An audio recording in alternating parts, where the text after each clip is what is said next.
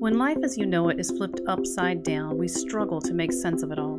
Why would a good God allow this to happen? Hi, I'm Sherry Pilkington, your host of Finding God in Our Pain. In early 2018, the deepest questions of my life erupted when I unexpectedly lost my husband of 32 years. Since then, I've searched the heart of God for what He has to say about pain and suffering. In this podcast, we'll discover how God enters into our pain, shepherds us through our darkest valley, and out into the green pastures once again. I'll bring you firsthand stories from women who will allow us into their authentic struggle, along with professional advice from experts, counselors, and others who can speak to what it looks like to navigate pain. Join me as we discover God's answers to the deepest cries of our shattered heart. Bonnie Rollins is my guest today, and she shares her personal experience of being a mom of three, rushing into marriage, discovering she'd made a terrible mistake, and what it was like to get through her divorce. Does God care about us when we make mistakes, or is it our fault and He just lets us get the consequences we deserve? Did God turn His back on her? Did He provide for her? Does God have a future for Bonnie? It's been my experience that God does not remove my consequences. However, as I say that, if God has indeed spared me some of my consequences, I may not even be aware that there was more to be had, if that makes sense. I hope your heart is as encouraged as mine to hear of God's presence in the midst of what we define as mistakes. Bonnie, good morning, and thank you for joining me here today and sharing a little bit of your heart with my listeners. Thank you, Sherry. I appreciate the opportunity. We're here to talk about a difficult marriage and then the divorce and having to, get life back, get back on your feet and reorient yourself to life. Tell me a little bit about what life was like before you met the man that you would marry. Prior to meeting him, I was a single mom of three amazing little children. I was climbing the corporate ladder. I was in the corporate world, about to have my own warehouse. I was in logistics. So I was operations manager. And they were going to move me to Dallas. And then I met my soon-to-be husband at that time. Were you asking the Lord for a husband, for someone that you could spend your life with? Oh, yes. Yes. I had been single for several years and I was tired and I was thinking, Lord, I really wanted, because I had been previously divorced. Actually, when I was 19, I ran off and got married and got divorced about a year and a half later.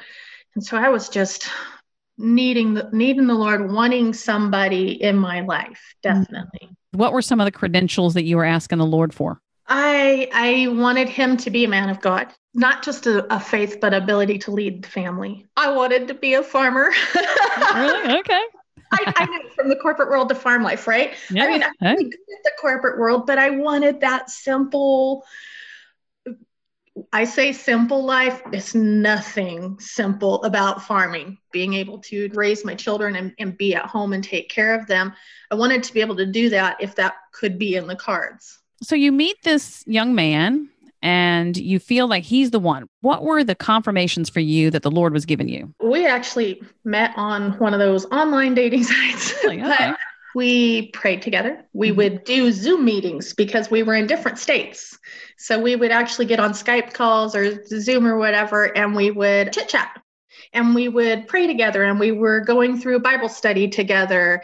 I remember when we sent pictures of our kids just to show each other our kids. His daughter and my son looked like twins. Oh, wow. Twins. It was crazy. We were both looking at these pictures going, wait, what? Like, why do you have a picture of my child? There were so many different things. I mean, just really being able to have somebody who wanted to pray with me and pray for me and for my children and do Bible study and stuff together.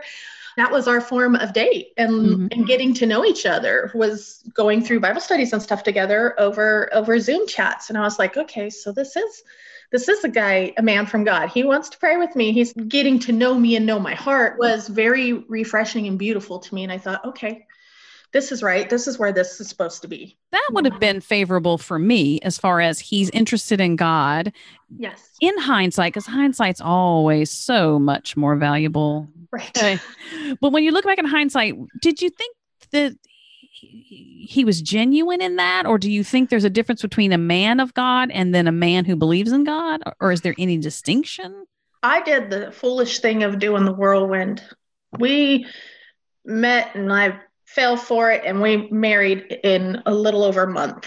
There is a lot to be said in getting to really take your time and know somebody. One thing that he did was he cried. He seemed genuinely hurt by things in his past. Genuinely repentant is what it felt like, because most men don't cry. He would cry. He would just almost weep. It wasn't until being married for a while that I realized that was a control tactic. Not sure I would have thought of that. And who would, I guess, if you haven't been treated that way in the past? Correct. The thing about it is, so many people, the way society is conditioned, men don't generally cry. So when they do, there's something really deep in there. They're really connected to their feelings, something like that. The unfortunate sadness of that is that sometimes that is a form of manipulation. I'm not saying always, because there are some people that really do have that heart, and that is a true deep feeling for them.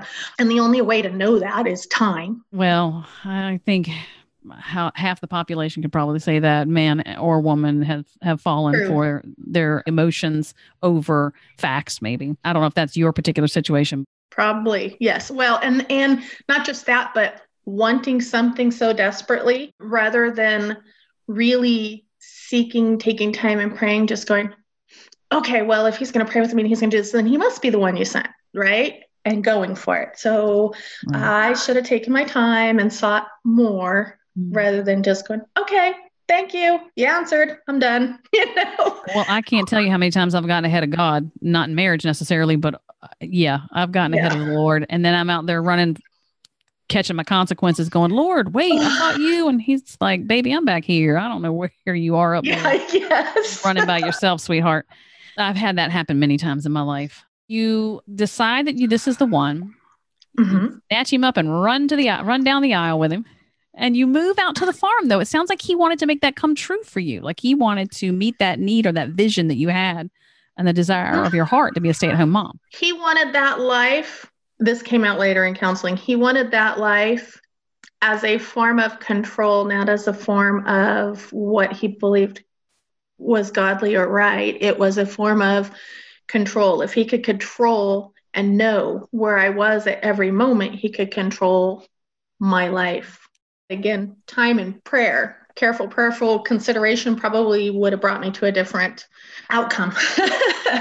Was he using scripture to use control as well? Because some people will use scripture out of context in order to control. Yes. Oh, yes. His favorite thing to say to me was, better to live under a bridge than with a argumentative woman. There was so much division that he created. At one point, we were involved with one church, and then he says, well, we're going to go to this other church because you need to be under the thumb. It was a very legalistic church, an actual full church body that believed that if there was anything wrong in the marriage, it was the woman's fault somehow.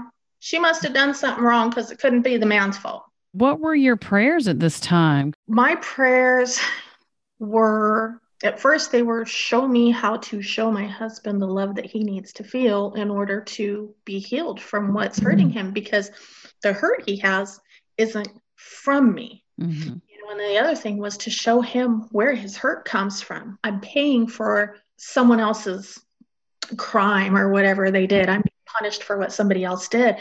And there were times he would say things and my mind was blown because I never knew where it came from. It finally, I think it was about 2 years before it came out in counseling. He said, anytime she disagrees with me in any way, I hear my father's voice telling me how bad I am and how horrible I am. So that was like, it just opened a whole new dimension, but it was like, wow, okay, this is where all this, because the counselor kept saying, you try to do your part, let God work on him, you just fix your responses. It's okay, trust him, let him handle all the money, let him handle everything. Okay, Yeah, losing yourself along the way. Yeah, and I know that that counselor meant well. She was following biblical practices. The problem was the husband wasn't.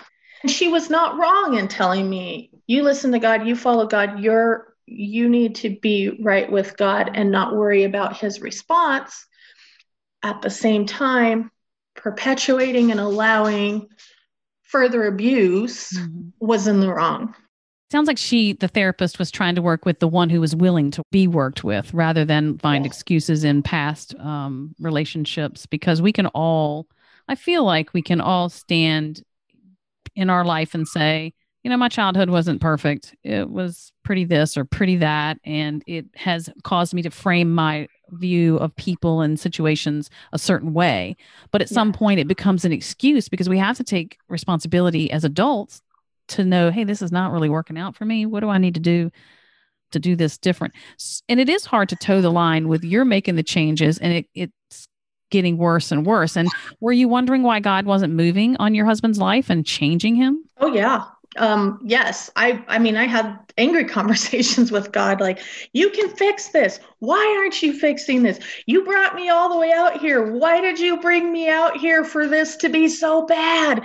And not to say that it was all horrible, because no, I mean, yes, I was blessed to stay home with my children at that point. I took care of the farm. I had cattle. I had like a 1/2 acre garden. It was insane. I might have got carried away,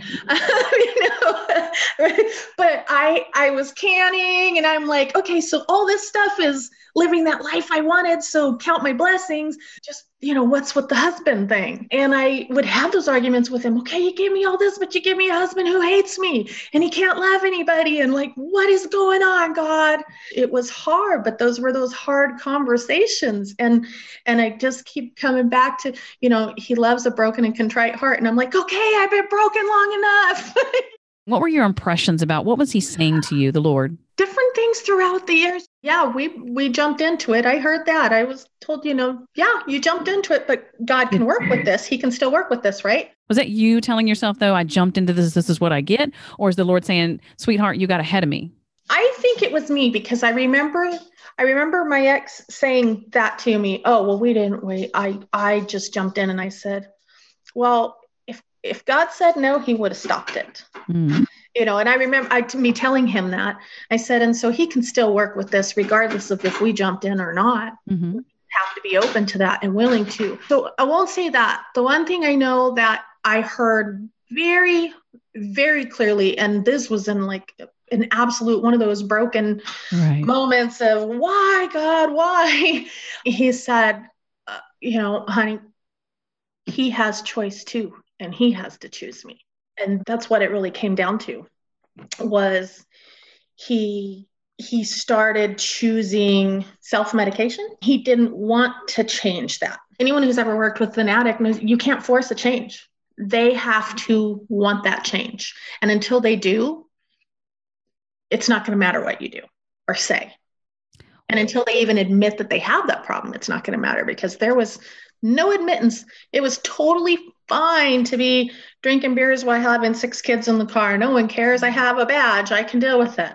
Mm-hmm. And he did. He had a badge. It sounds like he's making all the wrong choices as far as even his own quality of life, keeping his family together, keeping his family safe. He's not making any sort of change. At what point, what broke the camel's back? What was the moment where you said, I need to get out? This is not safe for any of us. There were 2 different points in the marriage. One was when he sent me to go pick up his daughters. They had done an overnight with some friends from church. I went there to go pick them up. And when I'm there, they said, we need you to come in and talk to us. They sat me down and they said, you're not a child abuser. And of course, my jaw drops, my eyes get huge. You need to watch yourself. Your husband is telling everyone that you're a child abuser. That's why we had the girls this weekend. We were interviewing them. Wow. I've never abused a child in my life. I have custody of my children, full custody. I work with kids. I drive a school bus. I love kids. All these kids come to our house. I'm like, what is going on? Why would he say such a thing? So I go home and I confront him, and he's telling, you are a child abuser. And his daughters are going, she's not an abuser. And we go to counseling, and he finally says, well, I need to make it to where no one will ever want you, so you can never leave me. Oh my word. Okay, God, what are you doing here? What are you doing to me? How do I proceed? I want to run. Right. I want to run. I've never had this before, and yet I have no money, no way out. He's destroyed my credit, and now he's trying to destroy my reputation to make sure that I can't go anywhere or do anything. We kept going to the counselor, and the counselor, the second time was this was at the very end. We had a New Year's Eve party, and his best friend and his wife was there, and I knew things were going on, but I couldn't prove it. And the counselor had kept saying, you stay until you can prove it. God will show you when he wants you to know. I'm like, okay. Well, that night they both had a little too much liquor and got a little too friendly in the kitchen in front of his children. Oh, wow. So we woke up and his children confronted him after all the alcohol wore off. I had told him prior to that is, I know you're cheating. If I ever see it and prove it, I'm out. Mm-hmm. So him knowing that, he ran off and filed for divorce and said it was because I was abusive. Did you struggle with divorce even in that situation? Like, for instance, when I say struggle with divorce, did you go to the Lord and say, I failed, or I have to break my vow? Any conversation like that with the Lord? Any sort of connection there? Yeah. Or you said, Lord, I'm out. Catch me. I'm jumping. I was still angry. I really was. I still wanted God to fix it. I'm like, why did you bring me here and give me everything I want except this? Right. Why aren't you fixing him? I had these conversations of, you could just snap your fingers and you can fix him. You told me this is my life. This is my home. This is everything. Now you're going to take everything away. Why are you doing this? Mm-hmm. What did I do? What did I do so bad? That was me. What have I done so bad? I've done everything you asked.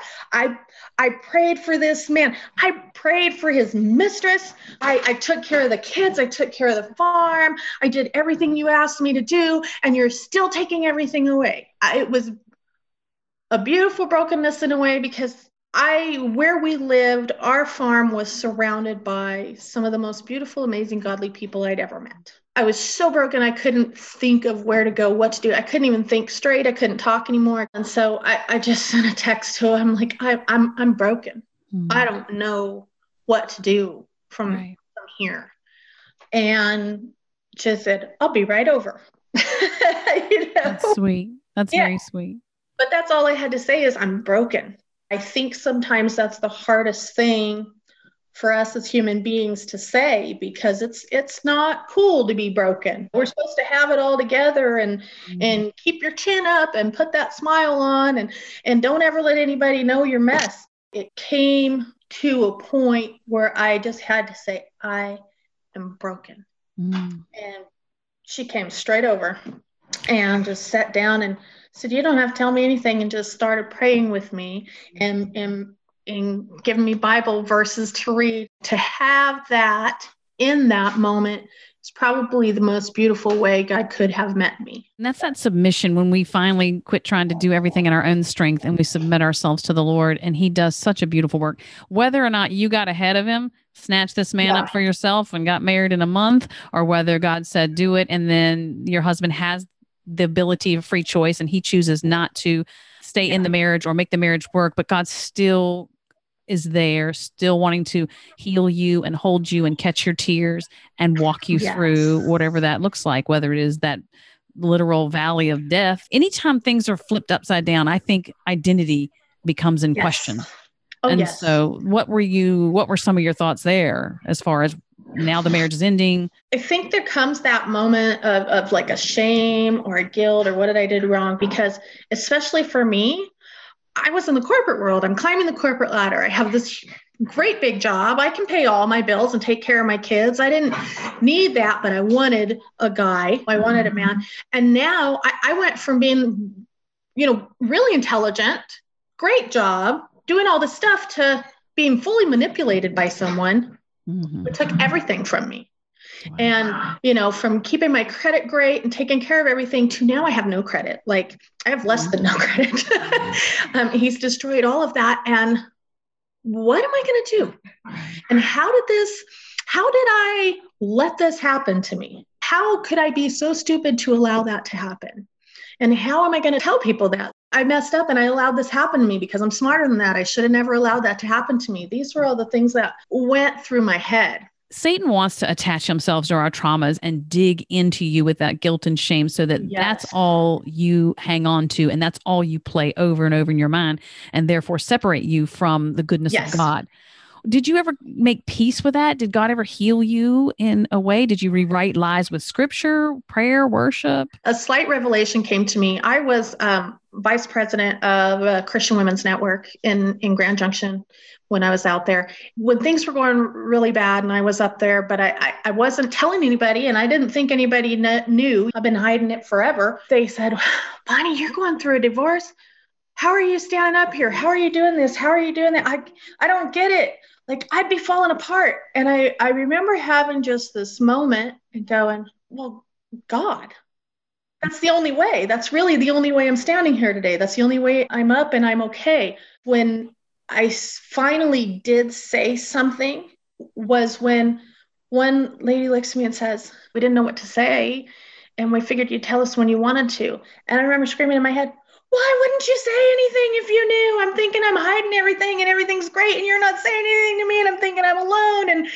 And so I thought, things have to change because so many of us, we think we're hiding it. Everybody's afraid to say anything. Everybody's afraid to talk. Everybody's afraid to know the messy. So I just started really seeking God.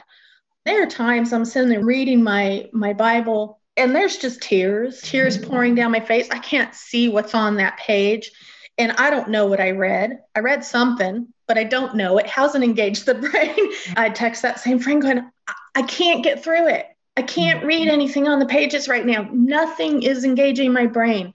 And she said, stand up and worship. I would go turn on the Christian music radio station, still with these tears in my eyes. And I'm telling you, every time a song comes on that hits home, that's right where you need to be. And if you are obedient in that and you are worshiping in the middle of that storm, ugly tears coming down, and I'm lifting up my hands and kind of dancing in the living room. And I tell you, it was like just feeling this calm, just feeling that whole wave of emotion, letting go, giving it all in there to God. And then I would end up on my knees on the couch, just praying and thanking him, realizing being grateful for the blessings I had versus being upset for the things he was taking away, because I still had food on the table. He left me with $300 and cut me out of the bank accounts and everything. I'm like, how am I going to do this? I would come home. There's a basket of food on my front porch and I'd hit my knees and just cry and pray right there. Or there would be a gift card for gas in my mailbox. He sent little angels to minister to me that I never would have seen all of that. I would have probably never known that love of God had I not gone through what I went through. He shows up in all of the painful places of life. Clinging to scripture, just clinging to it and flipping that script on that conversation in my head. Every time it would come into my head, I would say, no, that's the enemy. Nope. And I'd pray, or I'd open my Bible, or I'd turn on worship music. Every time combating the lies of the enemy with worship or prayer or study. Sometimes that meant getting up out of bed and sitting at that kitchen table and reading. And other times I remember just trying to sleep. I would sit there and just say, Jesus, Jesus, Jesus. Because if I didn't, everything else came into my mind and I didn't sleep. There's a lot of power in that name, Jesus. So just to repeat that over and over again, and it does, it's a shield that keeps out those thoughts that want to penetrate your peace. And I don't think there's many things as hollow as a dark night, and both physically and metaphorically. So yes. When you're laying in bed at night and that house is quiet and hollow and it screams you're alone, you're by yourself, you question God's goodness or whether he's going to protect you through the night, not just that night, but any dark time. Satan does his best work in the dark and isolation. It would be things like, oh, well, you're here all alone after you did all the work and he's over there with his mistress living together. And it seems like he's getting everything. And it was like, why is he getting everything and I'm losing everything? And he's like, you're not losing everything. You just have a new life. There came a moment of complete and total peace. One, when he told me he has choice and this is his choice. And then the second one, when I very distinctly heard, is I am saving your life. God can provide me for all of this. He can restore all of that later. He can give me a different life that he wants to give me. And he provided money. I got a tax return that came in 3 weeks earlier than it should have, right at the exact right time to be able to load up a truck and move. I had friends help me. I found a place to live, everything. He just put everything in motion, but I had to submit to his will. I need to let go. And I had to let go of everything that I thought that I wanted and I thought that I should have and say, okay, God, it is all in your hands. And when I did that, he put everything into motion to get me where I needed to be, to provide for me, to provide for my son, to provide for everything. He provided every single step of the way, but the whole thing relies on me saying, do what you want, God. I want to come back to that, but real quick, you mentioned earlier that you had 3 children, and just to keep our listeners oriented, you now are talking about one son. My other children are adults. My daughter's in Colorado. She has a great life. She's doing what she knew she was going to do since she was 3. My son is in California because that is where most of our family lives. Backing up just a little bit, when you mentioned something about talking to people they knew, but you weren't saying anything, and that needs to change. But what do you think can change about that? Do you think that you need to be a little more vulnerable with people you can trust? Or do you think they need to inquire? Because marriages, people do not want to get themselves in the middle of marriages. I think needs to happen is, first of all, you do need to know who you're being vulnerable with, because not everyone who says they're your friend is your friend. And gossip is a nasty, nasty thing. But having 1 or 2 really good people that you can be vulnerable with, you need that, I think. And that is something God had to teach me, because I've been a very private person my whole life. I never believe in taking anything in my marriage or relationships outside of me, my partner, and God. Even counseling was hard for me because I'm like, I don't talk about this. It's nobody's business what we struggle with. The caveat to that is having a godly friend.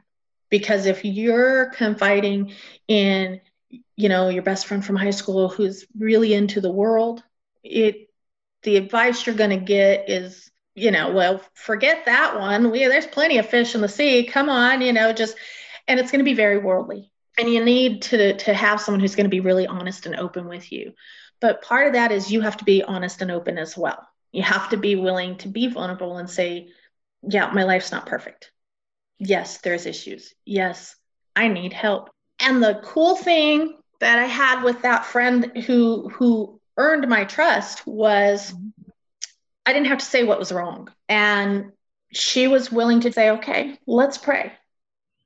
Without me having to go into any gritty details. And I think more of us have to be willing to do that instead of going, oh, I want to hear the juicy gossip. Say, okay, you need prayer. I'm available. Let's pray.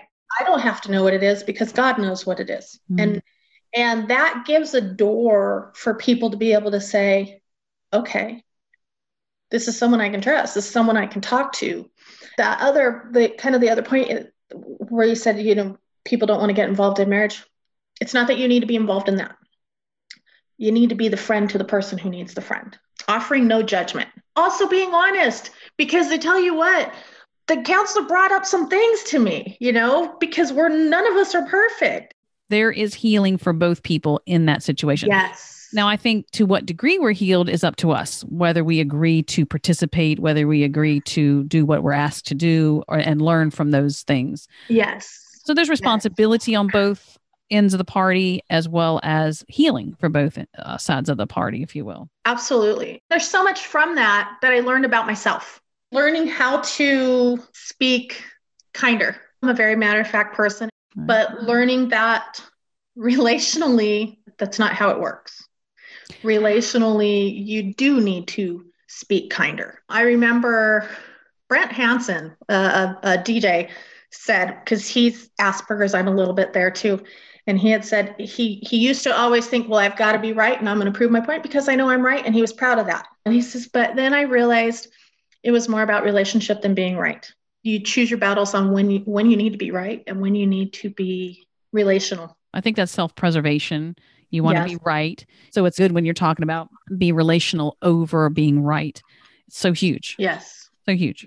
And that was something that God had to get through to me through all of that. So, I mean, he really did use that entire situation to bring me a lot deeper and closer to him, but also to learn where my shortcomings were, where I needed to really pray and grow. Something that you said, I think, will answer kind of summarizing what you were sharing about how can we help somebody who's in a marriage that we know something's not right. But I think what you were saying is prayer and their presence. Just God's presence is everything. And so I think a person's presence, I think about when I lost my husband, people could not do anything for me. They couldn't say enough things. Everything they said could not touch the pain. It couldn't change my circumstance, but yet their presence was everything.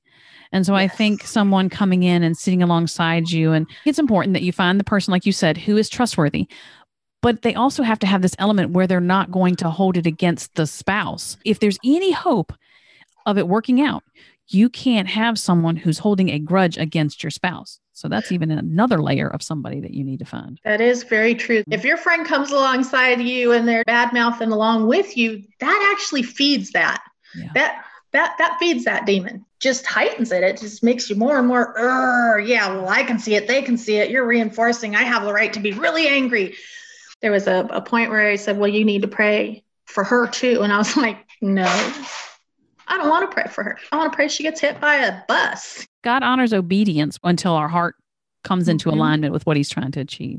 So letting go of my own hurt or my own anger, letting go of, well, they wronged me, to be able to be obedient to God. It's hard. He does come alongside you in that, and he rewards that obedience. And so it's more than worth it. You can forgive and then still have to deal with the pain. Like I have done that before. Lord, you're asking me to forgive. You don't really ask. You command that we forgive. And so I'm going to forgive. I'm going to be obedient to you. I'm going to forgive. I wish no harm on this person. Don't want to see that person be treated a certain way because I know that their actions are going to bring consequences. And I want to pray a covering over them. But you still have to deal with the pain. And that was what I took to the Lord. And that's what I worked out with the Lord, was the pain of it all. What do you know now about God that you didn't know before experiencing the abuse and then the divorce?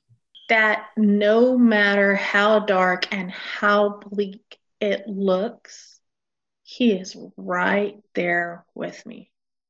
You know, everybody always tells you, oh, it's darkest before the dawn, and he's holding your hand or he's wrapping his arms around you, and you can't feel that. It's not a tangible thing that we can feel.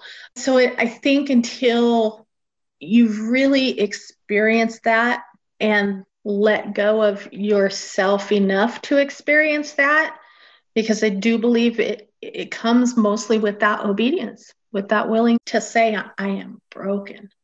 He's poised and ready to wrap his arms around you. He's ready to provide for you in ways you never thought or imagined possible. No matter how dark or how bleak it gets, no matter where I was, he was there. He provided everything that I needed, even though I'm sitting there going, I don't know how I'm going to live on $300. And, my whole job for the past 6 years has been this farm and our business. And now I have no work history and I have to go work. He provided the job. He provided the people, and angels come in all shapes and sizes, and he provided the people through the women's network, through the job that he provided for me. 2 of those people were like, I'm coming over to your house to chop your wood for you for the winter. I needed to move, but I had to have a surgery, and I'm having the surgery, and my friends are like, well, we're going to come over and help you pack. People just showed up to help me with the packing and everything. So me being obedient, me saying, okay, I'm broken and I need you and I need help, because asking for help is not something that comes easy for me. So saying I need help, You're making a point here that I really like. You're being obedient. So you're submitting yourself to the God's leading, but you're also being vulnerable to God. And I think that's key. We were talking earlier about being vulnerable to people, but we need to be vulnerable to God in order for him to work in us and through us. I think vulnerability also allows us to see his presence in the details of the things that you're listing. We can be so wrapped up in our own pain and the right to be mad. Like, you had a right to be mad. You had a right, but what was the benefit of the right? It's a vicious little circle of chasing your anger and your frustration. So being vulnerable to God, I believe, is pretty strong. It's right up there with finding his presence in that. To me, peace marks his presence for me. And there was this thick, just peace in the midst of great pain. The pain was still there for me, but that peace that surpasses all understanding. That's all I could think of. Yes. Your peace that passes understanding, what you were saying. I prayed for that all the time. I had to. I was like, I need that peace because I'm spinning around in my own mind. I would pray over and over for that peace because I knew that's what I needed. I know when we're dealing with that pain and that agony and we're asking for that or looking for that presence and that peace that surpasses understanding, God does pierce our pain with his presence and with his truths, to use his word to rewrite this pain or to ground it, if you will.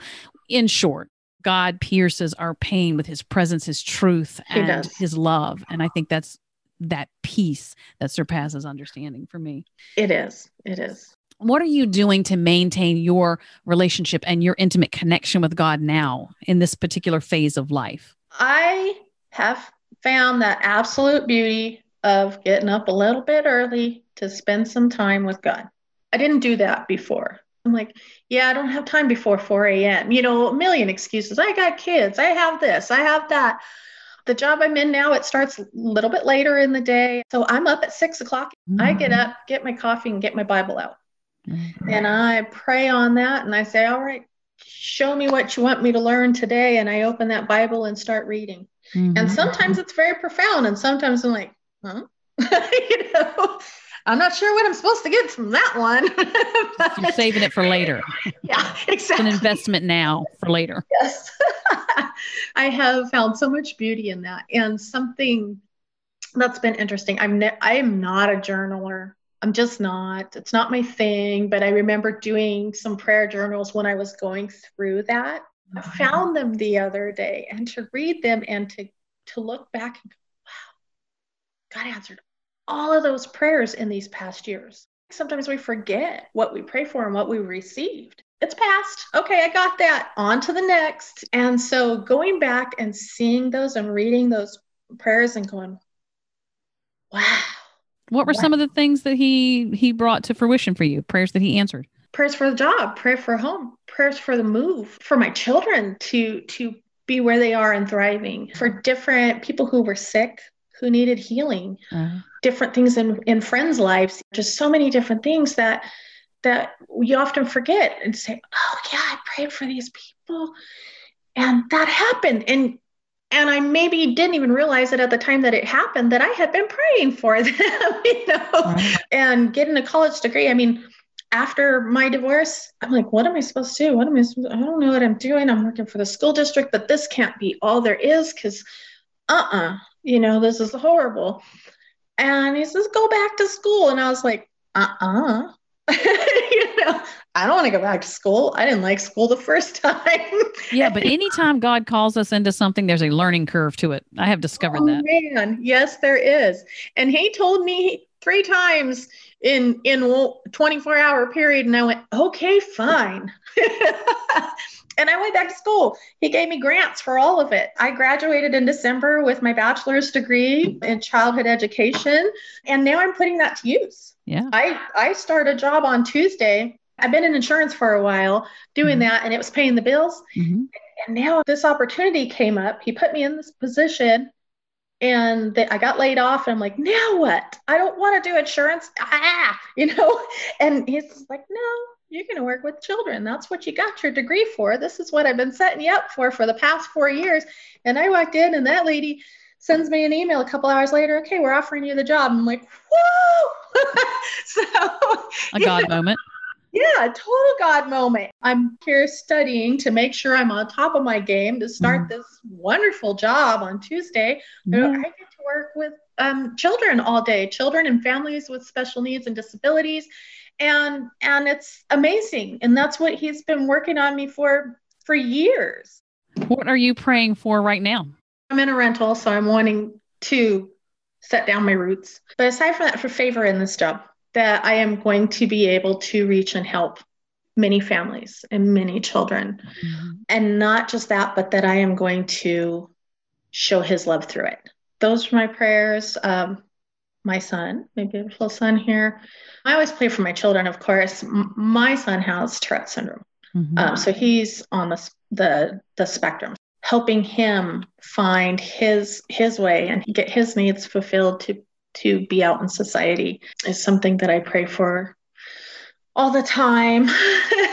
And more opportunity to work with women, which prior to that marriage would have never been my prayer, because I was never friends with women and have that friendship without the judgment. Because I tell you, we are judgmental, and many times of ourselves, but also of other women. And so I make it a point to find something beautiful about everybody I see and to compliment them. Your hair is beautiful, your shoes are beautiful, your eyes are beautiful, or just talk to them, compliment somebody every day that I meet.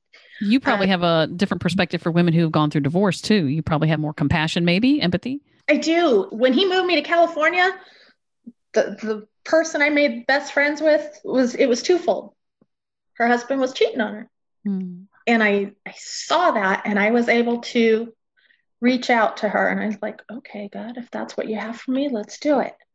And reach out to her. And in doing that, we became really great friends. And she got me involved with working with children, abused and neglected children. It's once a week out of the year that I spend in my vacation time to go love on these children and do it. And that happened through having been through that divorce, having been through that abuse, and having seen what it does to a person, and quietly reaching out to her and just saying, I've had that look before too. I think that's part of the redemption story. I believe that God involves us in his redemption story, meaning he never allows anything that he has not already planned to redeem. But part of that redemption is that we turn around and help somebody else get through what we've already been through. It gives purpose to our pain, that we now can minister, attend to, encourage, let somebody cry on your shoulder when they're going through what we've already been through. So I think that's a good thing. Absolutely. Is there anything else that you'd like to share that I have not asked about? Have I left anything out? Anything else that's on your mind or on your heart that you want to share before I ask you my final question? The biggest thing for me through the whole thing was learning that we as Christian women, I think we need to be more willing to deal with the ugly. We need to be less judgmental. We need to listen more and love more, and just be willing to be vulnerable, because there's so much disconnect in that. We seem to always be in competition. It's not a competition, because God loves us all, no matter what we've done. Being that friend and not be judgmental and to just listen and be present, I think is really the biggest thing for me through all of that I learned for me, and learned what I would have needed and needed in that moment, and how to help other women who need that same thing. God of the Holy Bible is the God of relationship. And so that's what it sounds like you're saying to me. Be in genuine relationship with people. Show them the heart of God as far as coming alongside those who need help and loving on those who just need to know they're not alone. And I hope that's what we're doing right now, as you're sharing your story and letting them know, hey, I've been there and done that, but God's still good. And these are the things that he did for me. So relationship is key. Final question for our time together. When you think back, does anything stand out for you? Something beautiful that God said in the dark at a very crucial time? Oh man. There were so many things. The biggest thing for me he said to me, be still. And that being still is not sit on your couch and, it was, if you're never still, how can you hear the voice of God? We fill our lives with so much noise. And that is a trauma response. That is a verifiable trauma response, is we fill our life with noise so we don't have to deal with that trauma. He just kept telling me, be still. When I could sit down in that moment, that's when that peace that passes understanding comes. That's part of it, of being still. It allows you to hear God's voice. You can't hear it in the middle of the noise. You can't hear it with everything going on around you, and you can't hear it when you're trying to fix everything on your own. So if you sit down and just be still for a moment and listen, you can hear God's plan. You can hear what he's telling you, what he wants you to know in the moment. You can't do it if you won't be still. It's that being with God over doing for God, or even doing so that we can stay busy. Yes. And not have to deal with our pain. Important for any of us to spend time to be with God, because I do believe, like you just said, that's when you recognize that there is his presence that's there. It's sitting there. It's waiting for you to engage with his presence. And that's when you do get that peace that surpasses understanding, or that heaviness, thickness, whatever it is that you feel it. Yes. Thank you so much, Bonnie. You've been wonderful to share your story and how God encouraged your heart, got you to the next breath, the next day, and hope for a new tomorrow. Thank you. Yes, thank you. Thank you for your time and for sharing this experience with my guest. I hope you have found encouragement for today and a deeper revelation of God's heart in the midst of pain and suffering.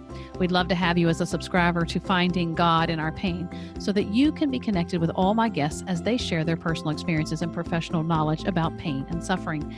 And because this podcast is a division of the website A Life of Thrive, for more information and the various ways you can connect with us, please visit the website alifeofthrive.com. I look forward to sharing more transparent stories from the hearts of women who intimately know what it means to have their world flipped upside down, their authentic struggle to make sense of it, and what recovery and healing looks like. Till then, sweet woman, remember you are not alone, and that God speaks the most beautiful things in the dark.